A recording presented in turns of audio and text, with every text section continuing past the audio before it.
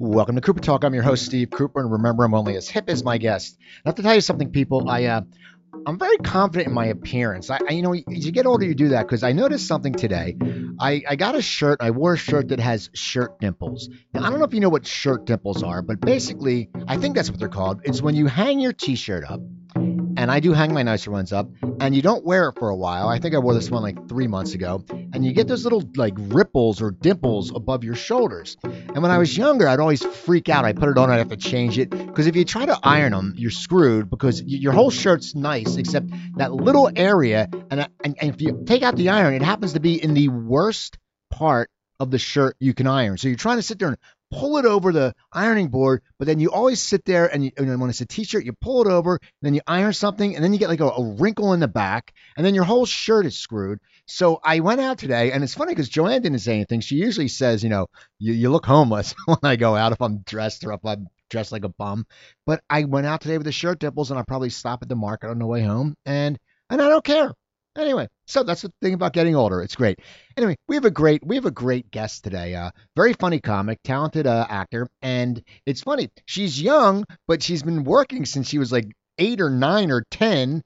We'll talk about that. Her name is Erica Rhodes. How you doing, Erica? Hi, I'm doing well. How are you doing? Now, did you ever do do you notice the shirt dimples? I You mean, know what? I totally don't notice things like that, like unless you really point them out. And I don't even own an iron. I'm so embarrassed to admit that. But I blow dry my clothes. okay, no, okay, no, I got to figure this because it's probably easier because if it wasn't for my girlfriend, I wouldn't own a blow dryer. But how do you? I mean, so because that I would rather do that because ironing, you have to take the board down, you got to take it out. Yeah. What do you do? You just blow dry it? I mean, I put the shirt on. If it's wrinkly, while I'm blow drying my hair, I'll just also blow dry the shirt. So I'll just take the blow dryer and be like, this'll do. Or the other trick is that if you take a hot shower and then you get out of the shower, then you can put the shirt in the shower sort of for a second to get the steam, and then Right. it's like you're steaming it. That's But this is all really kind of pathetic. no, it's true though because when I used to do comedy on the road, you would do that because Oh you would yeah. sit there and you'd travel and you think it's going to come your shirt is going to come out nice and you put it in your suitcase. I know you probably go on the road and Mhm. you sit there and you get out and the same thing you leave it when you take it in the shower. When you take it, you just leave it in the bathroom and you go, okay, Yeah, now it's it's like showtime. this'll do. Yeah. Or just don't buy shirts that get wrinkly. Exactly. So now you grew up in Massachusetts. Yes. Okay, now when did you know you wanted to act and get into comedy? Were you a little kid? I know you were doing Prairie Home, the show when you were like 10, I believe. Yeah. But how did you? I mean, what turned you on to this acting and what? I mean, 10 such a young age. Well, for me, I think it's young age to act, but to get on stage, it's completely different because acting, you go into a room, this year on stage. Were you like 5 and you wanted to act, or how did this happen? Yeah, well, actually, I started when I was about 5 because my mom's a violinist, a professional violinist. She plays in the Boston Pops, and I guess a lot of her friends were saying, your daughter is so like cute, and like I had these little blonde ringlets, and I look kind of like a young Drew Barrymore when I was a kid. And they were like, you should get her into acting. So she kept hearing this over and over.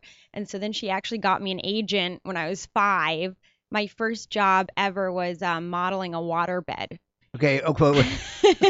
First of all, just the thought of having a 5-year-old on the waterbed is just Mhm. bad advertising. But what I mean, no, I mean, it's like because you think, but whenever now at least you think the waterbed, like, hey, ladies, come back to my waterbed, and Oh, really? I thought it was a kid thing. no waterbeds. If you see, that's like the old, well, that's like the old. If you see the movies, it's like if they make fun of the guy with like the chest hair and Uh-huh. the medallions, and he brings his woman back, and he's like, hey, the waterbed. So I mean, it was a different waterbed, I'm guessing. But Yeah. now, how did you were you nervous when you were getting a commercial? Because Oh you no, I mean, well, this was a print ad actually. This was just print. So all I had to do was lie there for like a few hours in a waterbed with stuffed animal, and they took pictures of me, and it's like, oh, I was hooked. I was like, oh, this is show business. Well, I'm in it for the long haul. Little did I know what that meant.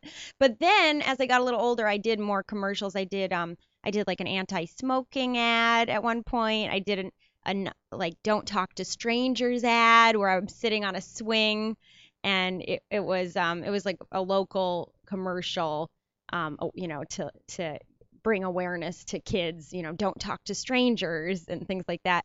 And then I did a few short films, and So I was doing a bunch of stuff before I did Prairie Home Companion. Now, were you auditioning for these, or did people know you and said, "Okay, we saw her in this print ad"? Because I mean, it must be crazy if you're auditioning at that age, because there's so many kids who are your age, and luckily for you, your mom was a violinist, so Mhm. she had talent. She knew how to deal with that.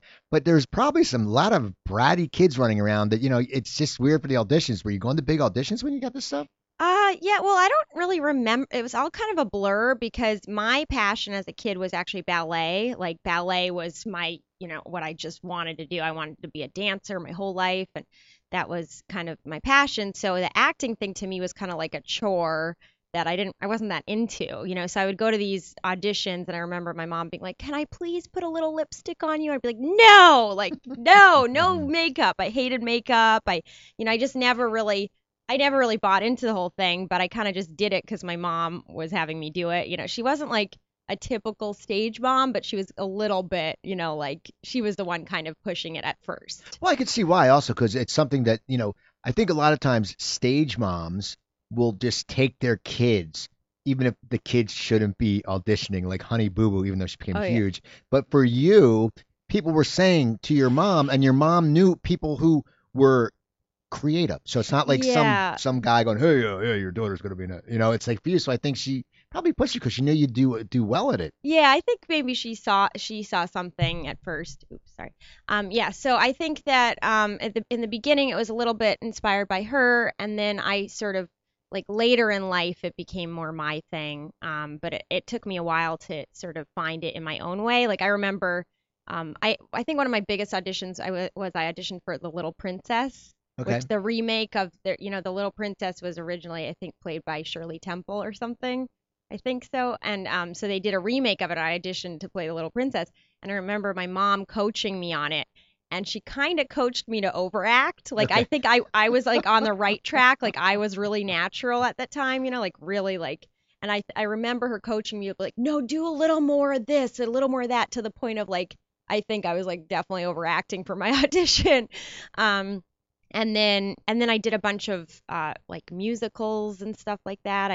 I did a operetta when I was about 12 called Amal and the Night Visitors. And I was also kind of a reluctant star in that. Like I was the lead in it, and I was like, oh, this is low budget. Like my mom told me that I was like asking how much they were charging for tickets, and I was like, that's too low. So I was kind of a snob too. Like everything was, nothing was quite good enough. I also refused to audition for a show called Zoom, which was a Zoom. popular.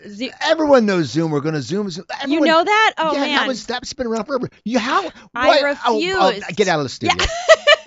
I Why did you refuse my Zoom? It's mom. it's legendary. Oh It's like Sesame man. Street and Zoom. Yeah, it crushed my mom because she's like, honey, I was like, I will not be on that show. I was a snob. I was like, I'm not doing that's beneath me. God, you went through Zoom. I'm I disgusted mean, now. if I had listened to my mom, I probably would have been like huge when I was by the time I was 15. But I was so stubborn about things. So I wanted to dance, and so eventually she kind of stopped taking me to auditions. And did you concentrate on dancing? Yeah, I focused on that. I was dancing like 6 days a week for like 7 hours a day. I mean, that was my thing. So you were So, you were getting disciplined, and you mhm. also you had stage chops at a young age, Yeah. and just you had acting chops. Now, how did the Prairie Home Companion come about? Well, that happened because my mom asked him to do a fundraiser for an orchestra she founded called the Pro Arte Chamber Orchestra of Boston. And And this is Garrison Keillor. Garrison Keillor, yeah, yeah. Sorry, I just said him. um, so they're from the same hometown, Anoka, Minnesota, and she actually, I think she even went to a dance with one of his brothers at one point because one of his brothers was my mom's age. And so she wrote to Garrison and asked him, like, would you, think about doing a fundraiser to help my orchestra? And he responded, and he came out. And when he came out, he also met me, and I was like dancing at the time, and then the Nutcracker, which my mom also played in.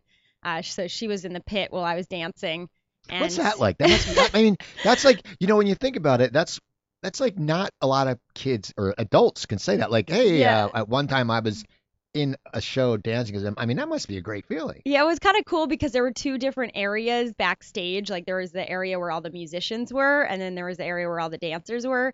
And I would just kind of go back and forth. Like I'd be with hanging out with my friends, and then I'd go hang out with my mom, and like it was kind of cool, for a bit. Until I was like, Mom, don't talk to me. I don't want to be seen with I'm you. a snob. Yeah, I don't hang with musicians, and I don't do Zoom. I don't No talk Zoom, no musicians. That's all we're saying. Yeah. I don't talk to people in the pit. But so he ended up coming and seeing me in the Nutcracker, and then we went out to dinner, and I was very, very shy, but he heard me say like a few words, and I remember him kind of looking at me like, really, that's your voice? Because I had a super high voice at that time. People at my school called me Squeaky because it was like, no, no, no, no. And so then the next day, my mom was like, he wants you to do the show, and before I knew it, I was like sharing a dressing room with Allison Janney because she got her start on the show. What is that like? I mean, it's like, I mean, how old were you? I was at like 10 or 11, yeah. And now, did you travel with the show, or did you just do it when it came to town, or? No, I was just a guest on it. That one ended up being sort of a compilation that was nominated for a Grammy, and this particular episode I played as Conscience. So I was like, you need to call your mother, and you need to read Moby Dick. And So you're Grammy nominated. well, You- like third degree. But still, though, you were on a project that's Grammy nominated, Yeah. and you're 10. Yeah, I was 10. So now, what does a 10-year-old Grammy nominee go from there? I mean, because you've already, you're dancing. Now you're still, your main passion is still the dancing. Mm-hmm. Even though you're getting this stuff thrown at you, well, we got to put her to. So you're getting work, even though you want to dance. Yeah. So now, as you're getting, maturing to the teenage years, which direction do you want to go? And do you know that you want to sit there and pursue this for the rest of your life? Well, it's weird because people used to ask me what I wanted to do, and I almost never said out loud that I want to be an actor, but like I think my whole life that's what I wanted to do. But then I also got sidetracked with cello because I played cello, and so I thought that that's what I wanted to do for a bit. So I went from ballet to cello, and then finally went back to acting. Like I circled back to it, but I sort of stopped doing it for a bit. Well, that makes. I mean, you're young. Of course, you Yeah. can change your mind. It's like, Yeah. you're 10. Yeah. Now, what? I mean, so you're playing now. How about in high school? What were you doing in high school? In high school, I quit ballet cold turkey because I suddenly found out, oh, I can't be the best in the world at this, which, that's heartbreaking to Right. a teenager. You're like, wait, what? I can't be the best. So then I quit, which was kind of an irrational decision because I was pretty good at it, even if I wasn't like the best, I was really good. But yeah, so I quit that. I joined the track team. I was running, but I also was doing acting. I did like school plays and stuff. And but then I got really serious about cello, and I was like practicing cello like 6 hours a day. So you're playing cello, you're acting, and you're running track. Yeah.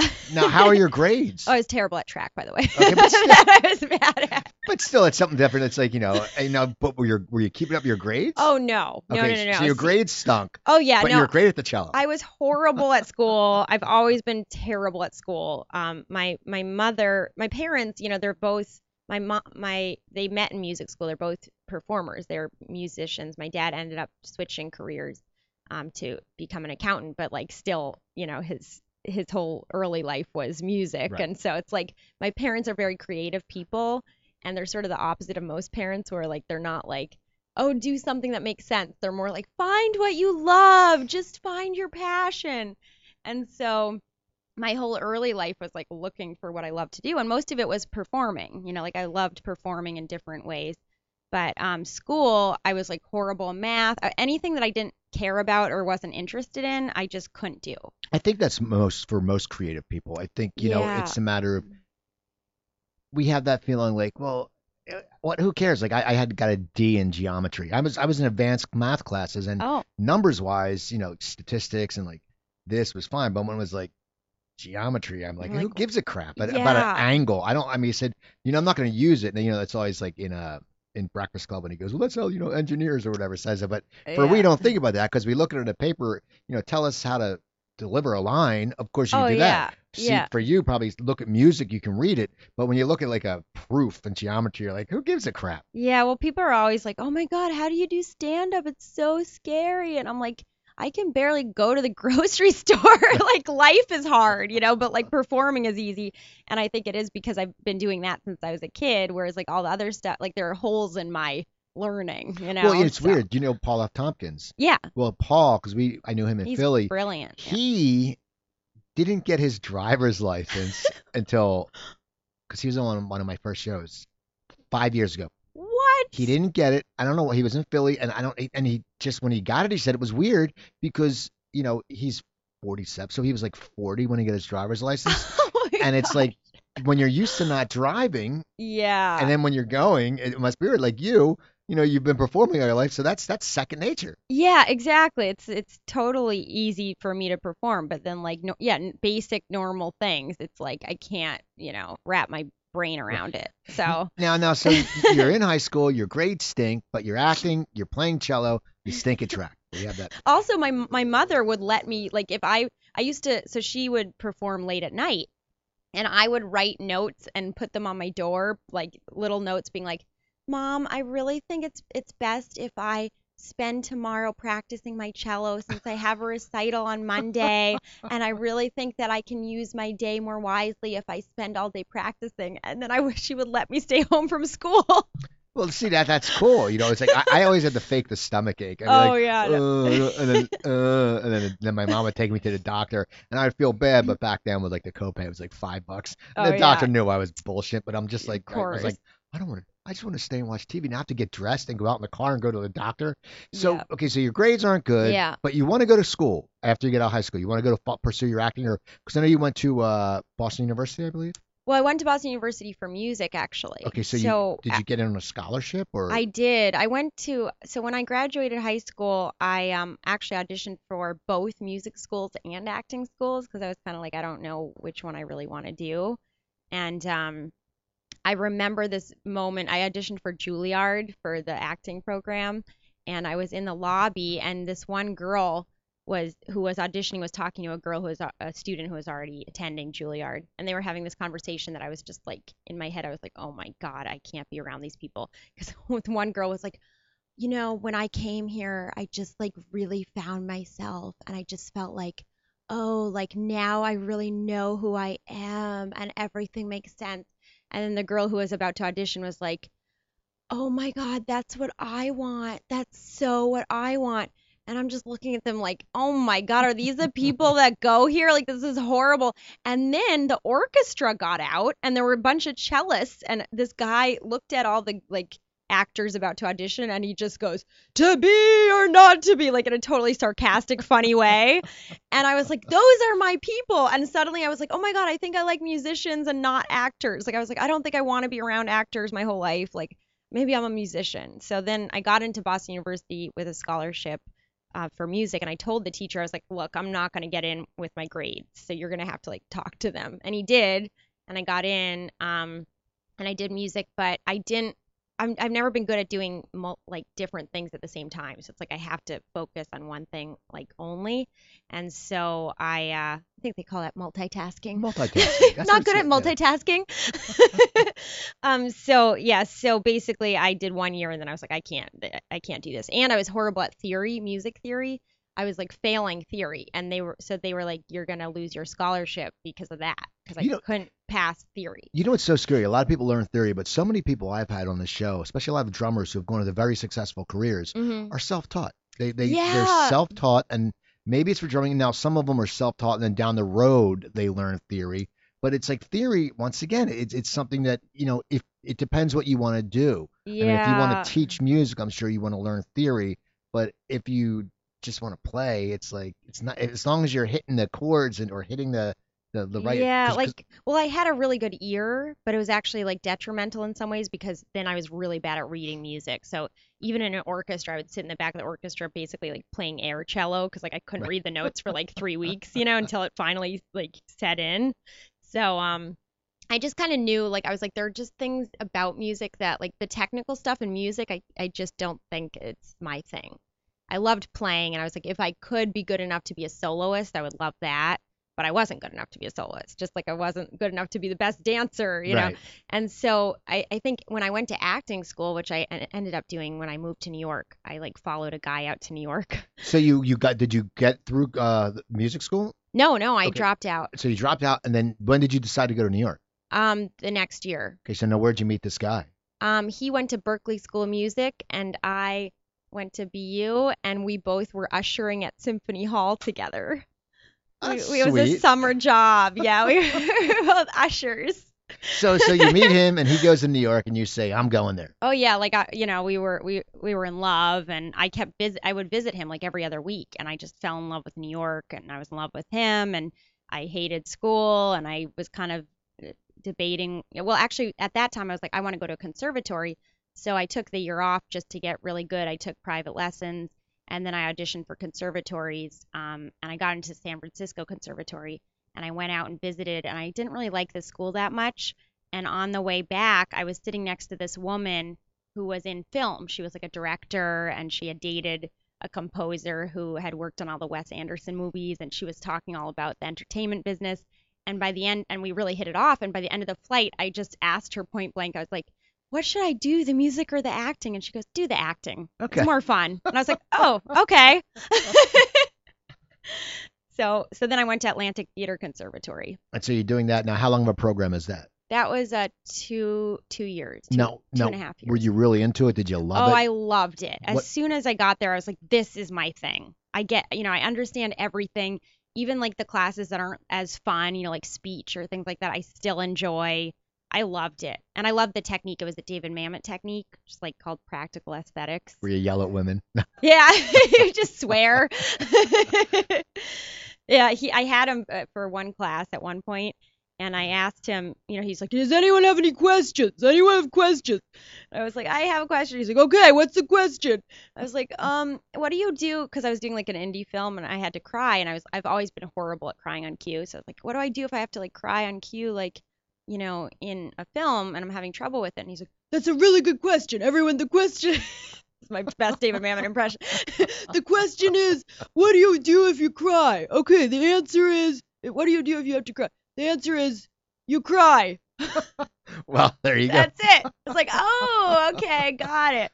So now you get done to school, and that's cool. Yeah, I mean, that's once again, that's so cool. I mean, the Mamet taught a class. I mean, Yeah, the guy's a just prolific playwright. I mean, and movies. He's done and movies he also told me if I didn't fix my voice, I'd never have a career. because he thought your voice was too high. Too high, yeah. So now, how do you go about fixing your voice? Because your voice isn't too high now, but at the time you were in your 20s, 21, 22. So Yeah. so you've had that voice your whole age, and it's like, and it probably, I think, if someone says something like to you, hmm okay, Erica, here's the deal. You're never gonna have a career unless you fix your voice. Well, I'm guessing for me at least, if someone said that to me, I would always be like, every time I talked, I'd be like, wait a second, what's wrong? What am I doing? Is my voice okay? I mean, how do you fix your Yeah, voice? well, you do. I mean, I did a lot of like work on it in school. Like I did a lot of vocal warm-ups and everything, but at the same time, it's like something you have to keep doing, and also you have to make a conscious effort to be like, I'm gonna lower my voice, forever. And it's like that's not me. Like it's not really didn't feel comfortable to talk from my Right. diaphragm. And it's not natural because you're acting. You have Yeah. so much other things you have to deal with that you can't sit there and go, Yeah. okay, am I at the right level here? You do certain warm-ups like ha humma, ha humma, ma ma ma ma ma ma. See now, if you talk like that, you'd never have an acting career. They'd be like, who's this crazy little petite girl going? Whoa. They'd be like, get out of here. So now, so you're concentrating now. You're out of school, hmm and now where do you go? Are you Well, staying in New York, or Well, what do you when do? I was in New York, I graduate the school, and then I started auditioning. And actually before the school, I got into a children's theater thing, like called TheaterWorks USA, which is how a lot of people get their equity card in New York. And it's like a children's theater company. And I did Ramona Quimby, and we went on tour, and it was like kind of hardcore. Like we did like 2 shows for every day for like 6 months. We did like 250 shows for, schools and stuff for kids. And I played Beezus, Ramona Quimby's older sister. And so I did that for a really long time, or like 6 months before I went to acting school even. So that was kind of like boot camp in a way. But then I graduated acting school, and the first thing I auditioned for was this horror film called Plague Town, and that was like that ended up being like my first starring role in an indie film like that. So you got the starring role, Yeah, there were two starring roles, and I got one of them. and I'm guessing you didn't get the plague. No. So you're doing that. So you're acting. I want to talk more about your acting, but Yeah. but when does the stand up come in? Because Oh, way later. okay, so yeah. you're in New York, you're getting and you're working, and that's the thing. Yeah, vaguely, yeah. Yeah, but you were in Cavity Town. I mean, not Cavity Town. I just saw Cavity Plague something on your thing, so I was like, what Plague Town? No, there's something on your Wikipedia page. It Oh, says that's some short it's film. cavities. Here's what you have. Yeah, Just, on Wikipedia is not really accurate. Because so. if I looked at it, you went from cavities to you played the Robo Woman on Film Fakers. Okay, that was a reality show actually. Okay, so you did you did do a reality show. By accident. It was a film that they cast actors in, and it was what I thought was my first film, and it was like this crazy sci-fi movie where I played Clicks, a robot, and all this crazy stuff happened on set, like horror, like all these things, like one guy kept getting injured, a girl was sleeping with the director, like all this crazy stuff, and at the end they were like, you're not in this movie called Mukashi Code, you're starring in your own reality TV show. Well, that must have been. I mean, how do you feel? Because I know Ralph Garman was on a few weeks ago, and he hosted all the Joe Schmoes, and we had talked about the last Joe Schmo. That the guy I auditioned for Joe Schmo. Well, that's funny because the guy for the last one, the bounty hunter one. I auditioned for one of those. Yeah. Well, the last one, the guy was just like so nice, and Ralph said he was just so into it that. He couldn't be pissed at the end because he won a bunch of cash. But were you sort of pissed when you found out? Oh, I was so upset. I was bawling. They didn't put that on camera, but I was really upset. Yeah. Because you probably feel like, what the hell's you jerks? Yeah, and I was so naive. It's like in other episodes because they had a different cast in each one. They only did it for like 6 episodes or something. It was an AMC show.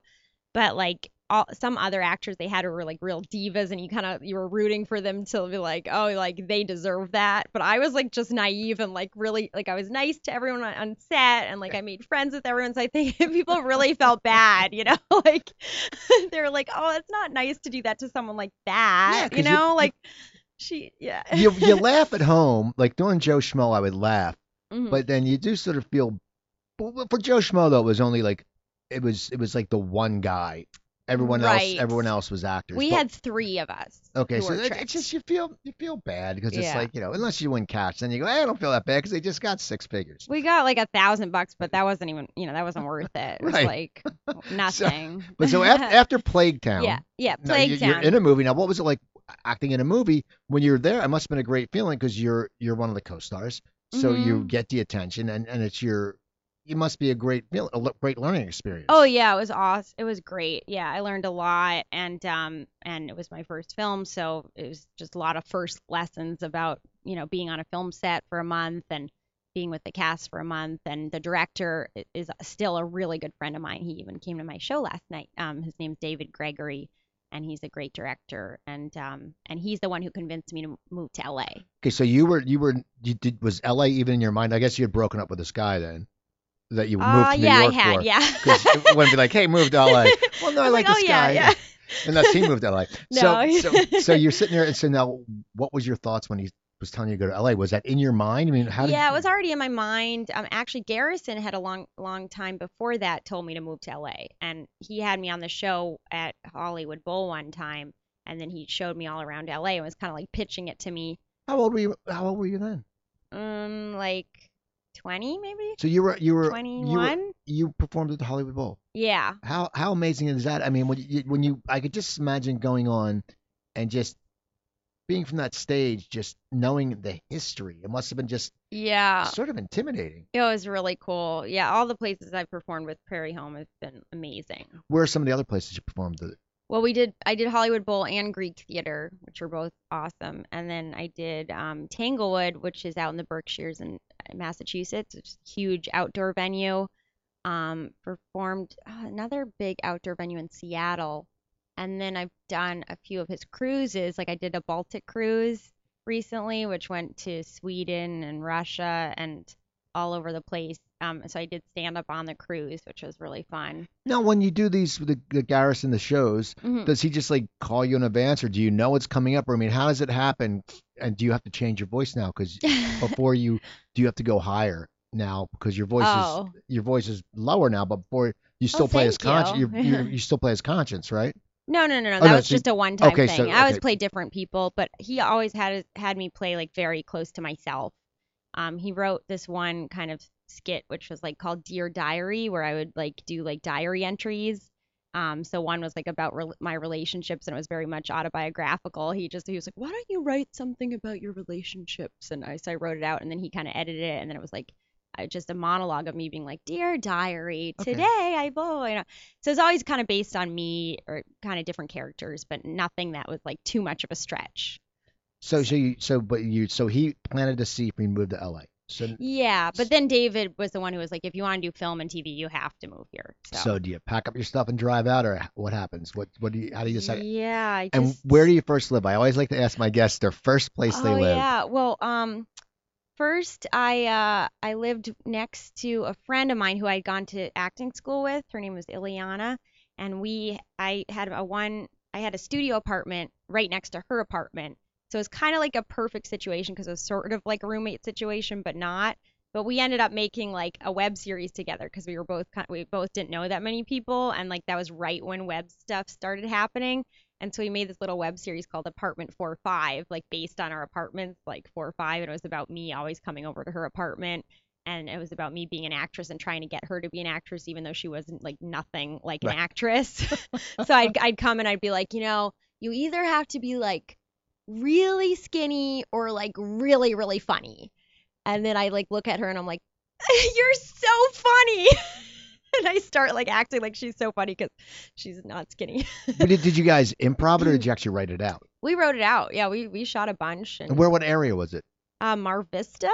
What the hell's that? I know it's like where no one lives. Nobody lives there. What's it even near? It's near Culver City, Okay, kind of. okay, okay. Yeah, it's like Culver City between. adjacent. Yeah, it's between Culver City and Santa Monica. How'd you end up in Mar Vista? Like all the Well, places to live, and you she's Mar the Vista. one. She's the only person I knew there, and Okay. I had stayed with her when I was visiting, and then the apartment next door just happened to get open, so it was like it just sort of happened like that.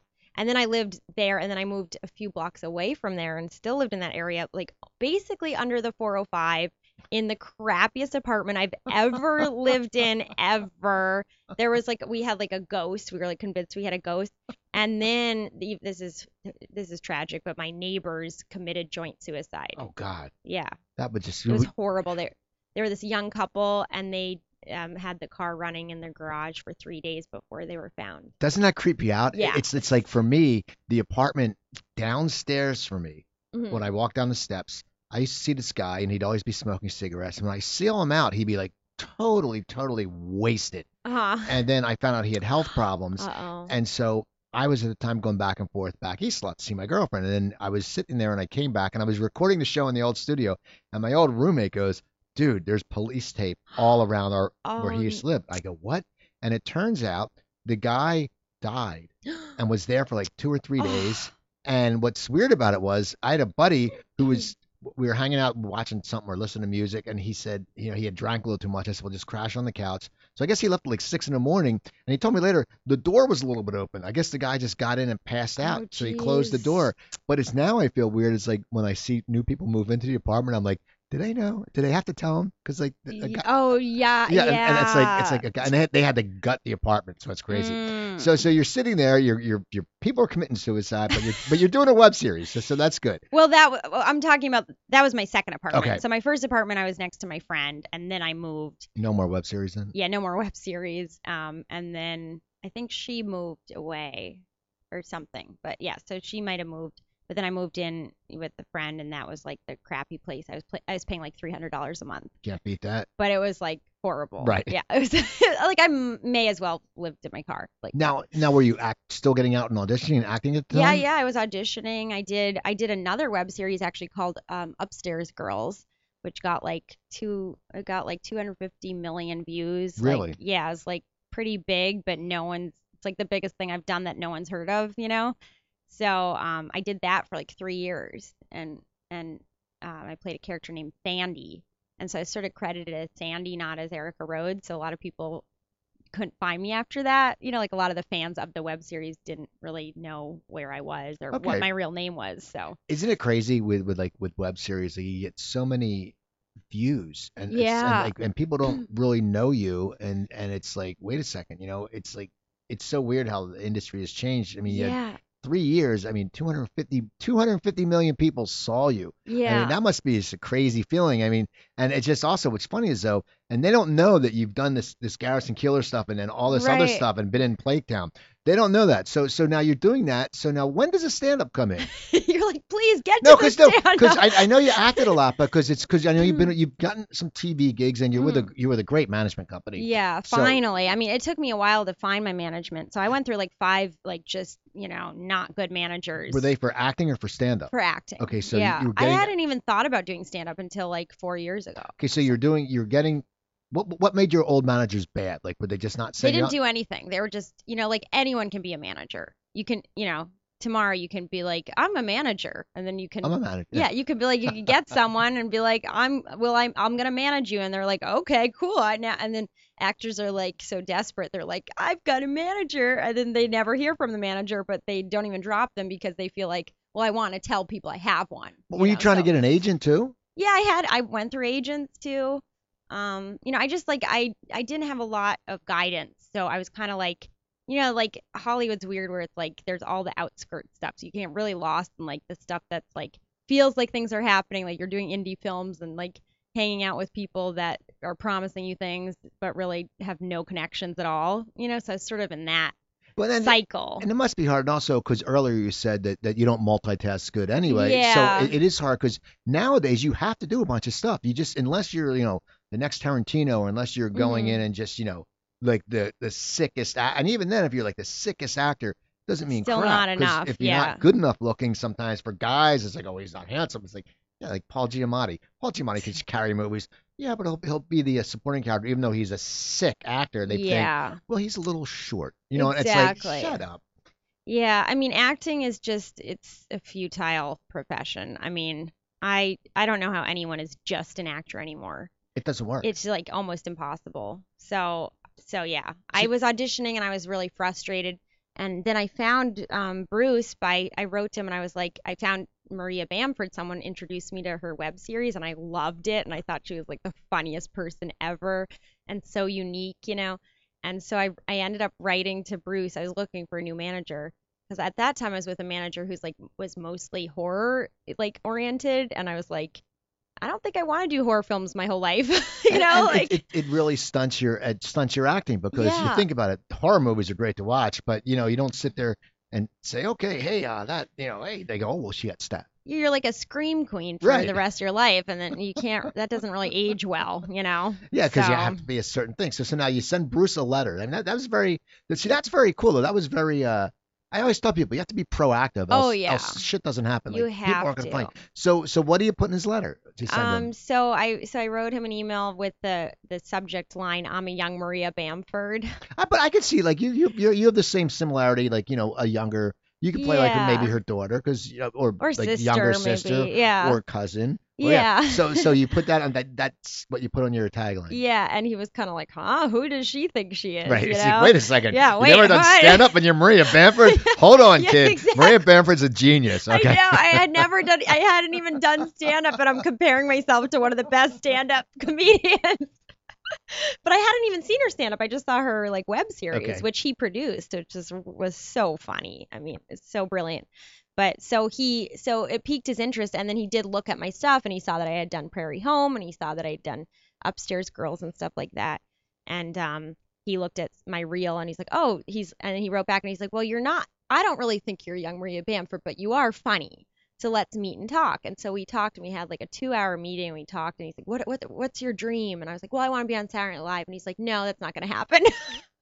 He's Well, like, get another dream. Well, that's the thing though. At least he's honest. Oh, yeah, Because yeah. you sit there. You're right. So many people blow smoke up your ass. Like Uh-huh. you're gonna be the next. It's like, well, no. Yeah. It's like I always laugh when people get their headshot done, Oh, and so it's like I used to do marketing for a restaurant. I talked to a lot of mm, waitresses, and they'd be like, look at this headshot.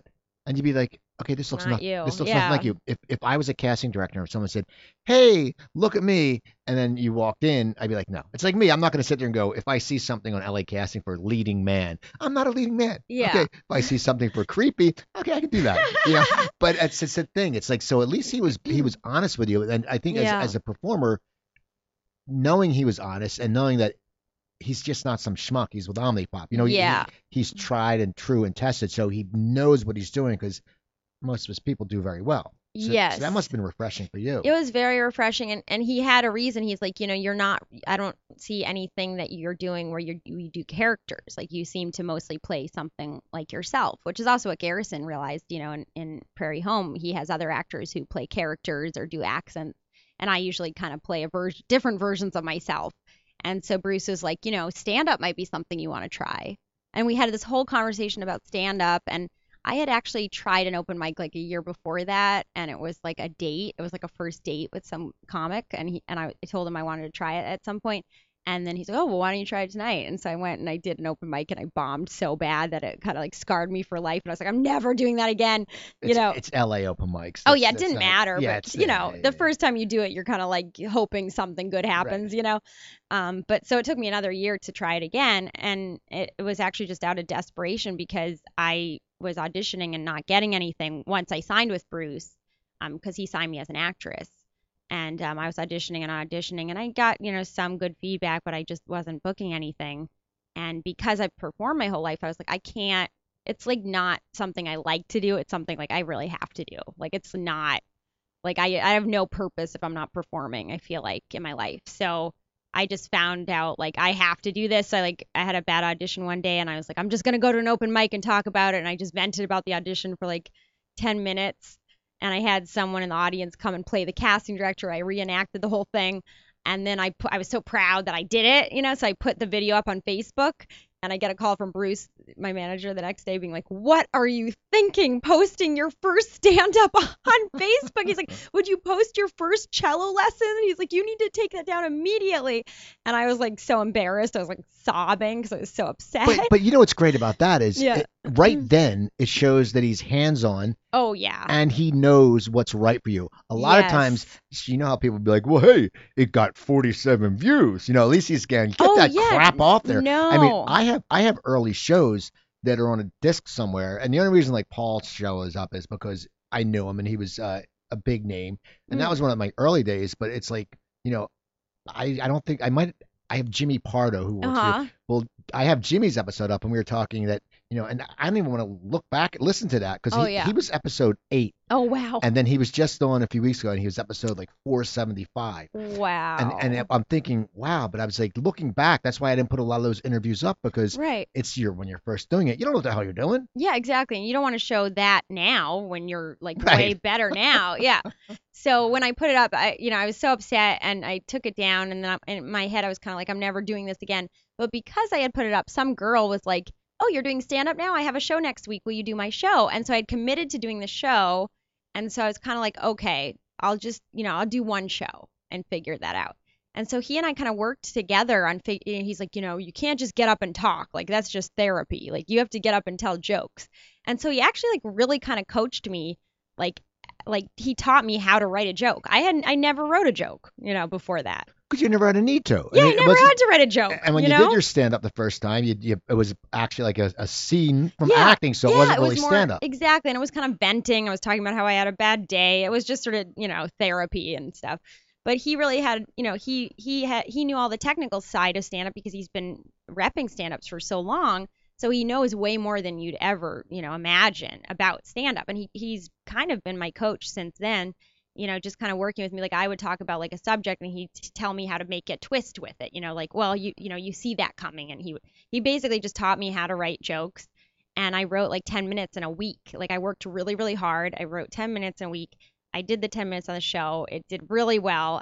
And from then on I was kind of hooked, and he looked at that video and he's like, this is good. You're on the right track now. So you did 10, and then now how do you start growing and getting more stage time, and which direction do you want to take it? Because you still want to act, but you want to do stand up, and it's two different worlds. Well, when I started stand up, I had no idea what I was getting into. It's like one of those things where you're like, where ignorance really is bliss. Because like if he had told me like, okay, like if you're gonna start this, it's gonna be like really a long haul. Like I would never have, if I knew what I was getting into, I never would have like kept going with it because I didn't realize what a long road it was. Because I basically did a whole year of bombing. It was basically a year of performing to silence most of the time. Why do you think you were performing? I mean, no, because you said your first. Well, everyone does. I mean, when you're prepared, a Hmm. lot of times people do. I mean, it's a consistent fact that you do well the first time. The second time you usually eat it. It's just if you talk to most people, Yeah. and so how did you sit there? Why do you think you were doing bad? I mean, because he seemed like he's coaching you. You have the Hmm. stage presence. You have the chops. You've been in front of that. You've been on stage at the Hollywood Bowl, so I'm sure nervousness isn't one of your things. What did you think Yeah. you were doing wrong, or when did you start Well, feeling I your think I had a little bit too much of my actor side in it. So okay? it was more like I memorized my jokes and then I would perform my jokes. Like it wasn't like organic. It wasn't in sort of my organic voice. It wasn't coming out natural. It was coming out performancy. It was coming out like, here is what I prepared. Okay. So I think that's what people hate that people react to that as like, uh-oh, like this isn't happening right now. This is a pre-prepared thing that she's rehearsed. Like it felt rehearsed. That's why I think, for a while I wasn't doing so well. Because I think that happens also. I think a lot of times. I mean, I've worked with acts that, and I used to do it. You sit there like it sounds like you just improv something, but it's a joke you've been doing Yes. forever, and you sit there, and if you talk to someone, you have 18 of them in your head, and they're all crafted bits. And if they go, Yeah. hey, so what do you? Oh, well, That's why, and the yeah. people go, oh my God, this guy is brilliant. And you go, no, I just did that first show Exactly. too, If you see them multiple times, right? you're like, "Oh, he always does that." But But that's the art of stand up where you fool the exactly. audience. Exactly. It has to seem like you're just talking. Even if they know sort of, okay, this is pre-prepared or pre-written, it just it has to feel like it's happening in the moment, you Now, know? how did you transition from feeling performancy Mhm. and after like and if you're not doing well, like it's very hard on someone. It's Yeah. not an easy feeling because you feel like crap, and then when people walk by, you sit there like the crowd, you're like oh, and then you sit to the other comments because LA, there's so Oh many yeah. snarky comments. They're like Yeah. oh, Omni pop my ass. You know what I mean? Yeah, Like, yeah. that's just the way people are. So I mean, Yeah. so I give you credit for sitting there going deal because that's hard to deal with. Well, And, yeah. I mean, and I remember one show like I did at Flappers and I bombed so bad. I was just silent the whole time. And I got off stage and Bruce was there. And afterwards, I was like, maybe like this isn't my thing. Like maybe I should just do the act. Like maybe I was confused, And he goes, it's too soon to tell, because I'd only been doing it for like 6 months or something. And I was expecting to know right away if it was my thing. And he's like, it's too soon to tell.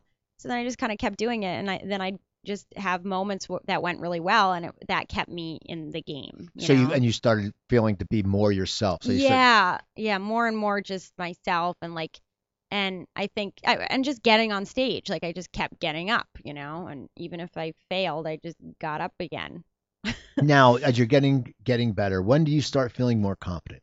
I mean, was it just is it when you sat there and we all get to a point, where you don't really have the self doubt because in the beginning, there's Hmm. always. I mean, I used to be like when I get a gig, I'd be like, okay, I hope there's people there, because, and then you go, if they're there, I hope they like me, and then you Yeah. go, okay, and this was back in the East Coast where when you were booked, it was you would be booked, you have to do 20 minutes, there'd be a three Yeah. man show, then you're like, I only have like 12 minutes, or maybe I have 20 minutes, and because you self doubt. But then you get to a Yeah. point where you're like, screw it. If they don't like me, the hell Fuck with them. it. Yeah. But yeah, because yeah, exactly. You're like, fuck them, because this shit works. You do Yeah. 100 shows. When did you start getting that confidence?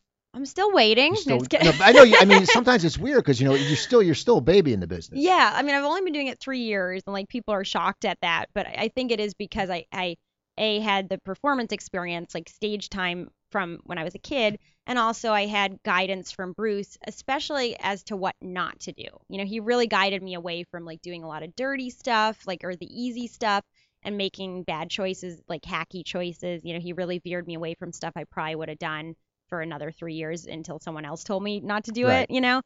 So that saved me a lot of time. But I really think just recently, like I've started to feel more confident on stage, like just very recent, like in the past like couple months. No, you got to shoot Gotham. That must have been a great Oh feeling. yeah, that was actually A year ago. a little more than a year ago. So now, did you have to audition for that, or how did that whole No, that part? was on my tape. Omnipop got that for me. So what's that like? All of a sudden you're doing a TV set, and now did you do it? Was it 7 or 8 the minutes, or It was wait, was it it 10? might have been 10? It might have been 10. It might have been a little bit less. But it was I was a little bit I was nervous, and then it was funny because afterwards Bruce is like I he's like I would have told you not to do this one thing, but you never done it before, so I never knew that you would do this, which is that I was surprised how much they liked me. So I kept thanking them, Okay. because I was so in shock that like, oh, whoa, like they actually like me. And so you can kind of see my shock in the performance where it's like I tell a joke and I get a really good reaction and I look kind of shocked and I'm like, oh, thank you.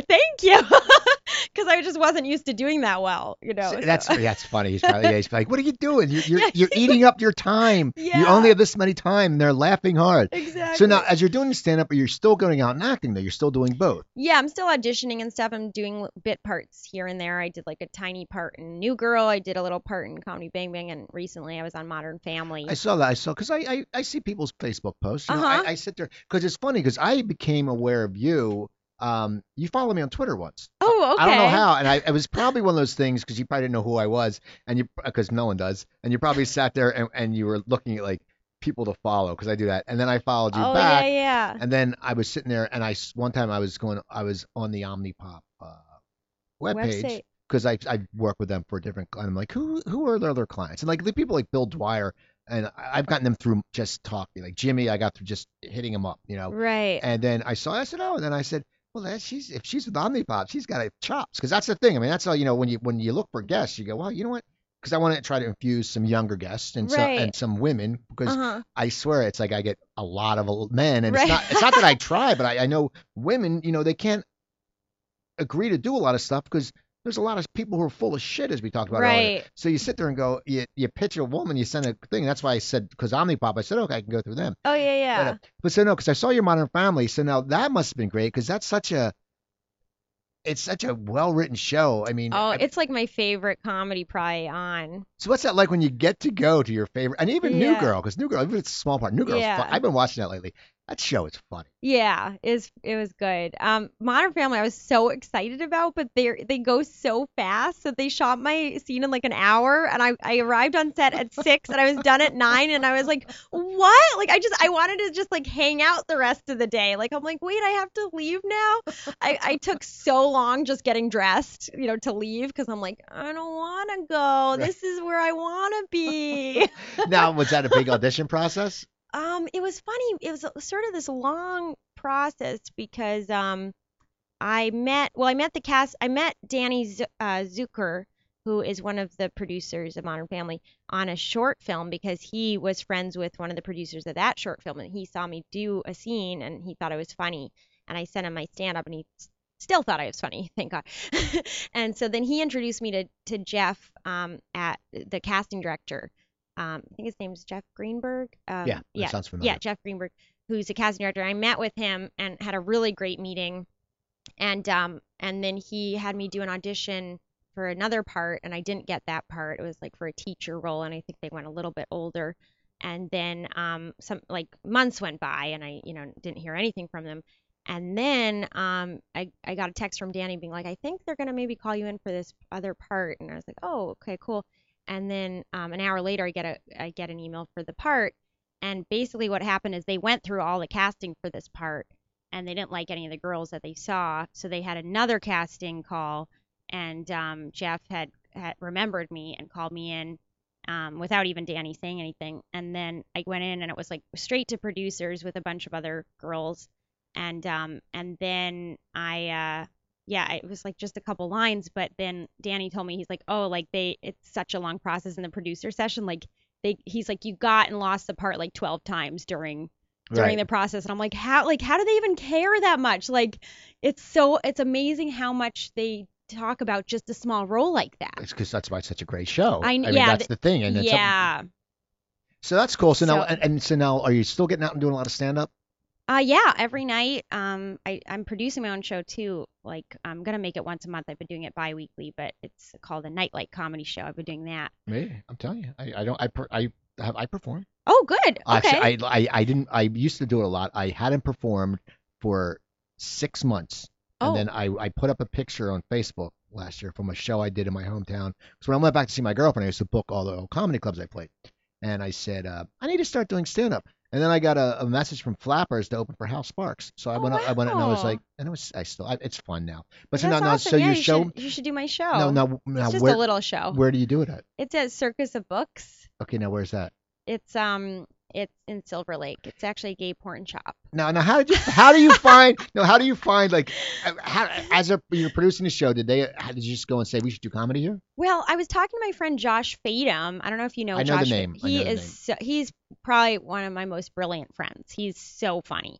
And I was telling him I was feeling kind of stuck lately in stand up. I was like, I feel like I'm not getting, performing enough. I feel like kind of stuck and sort of down about it.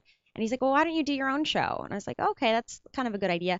And then he knew the guy that my co-producer, he had produced a show with, and my co-producer knew a girl. Everything's always like 5 degrees of separation. Right. It's like he knew the girl whose parents own Circus of Books, and they were looking to maybe do some. Is it really a porno bookstore? Yeah. Oh, that's wild. Hmm. So is it? But do they have Very like quirky. yeah like what's the crowd like? Like do people sit there like that's just funny. Well, it's Silver Lake, so we get like kind of a hipster vibe, but we also get some stragglers who are kind of sort of strange people. Yeah. I wish I'd known you years ago because I used to produce a show at Flappers every other week. It was called Oh, Cooper's Angels, and oh, I had all female comics, oh, that's and I hosted it. great. And that was like 4 years ago, and I had people, Kathy Ladman, Jan Karam, Jody Oh, Miller, and you would have been perfect because I you always should start it again. it's too much time to I do know that it's stuff. a It's lot. just it's I'm like I'm burnt out already, and I I've only been doing it 4 shows. I got to book guests in here. Yeah. That's it. Oh That yeah. takes it. I got to do other things to make myself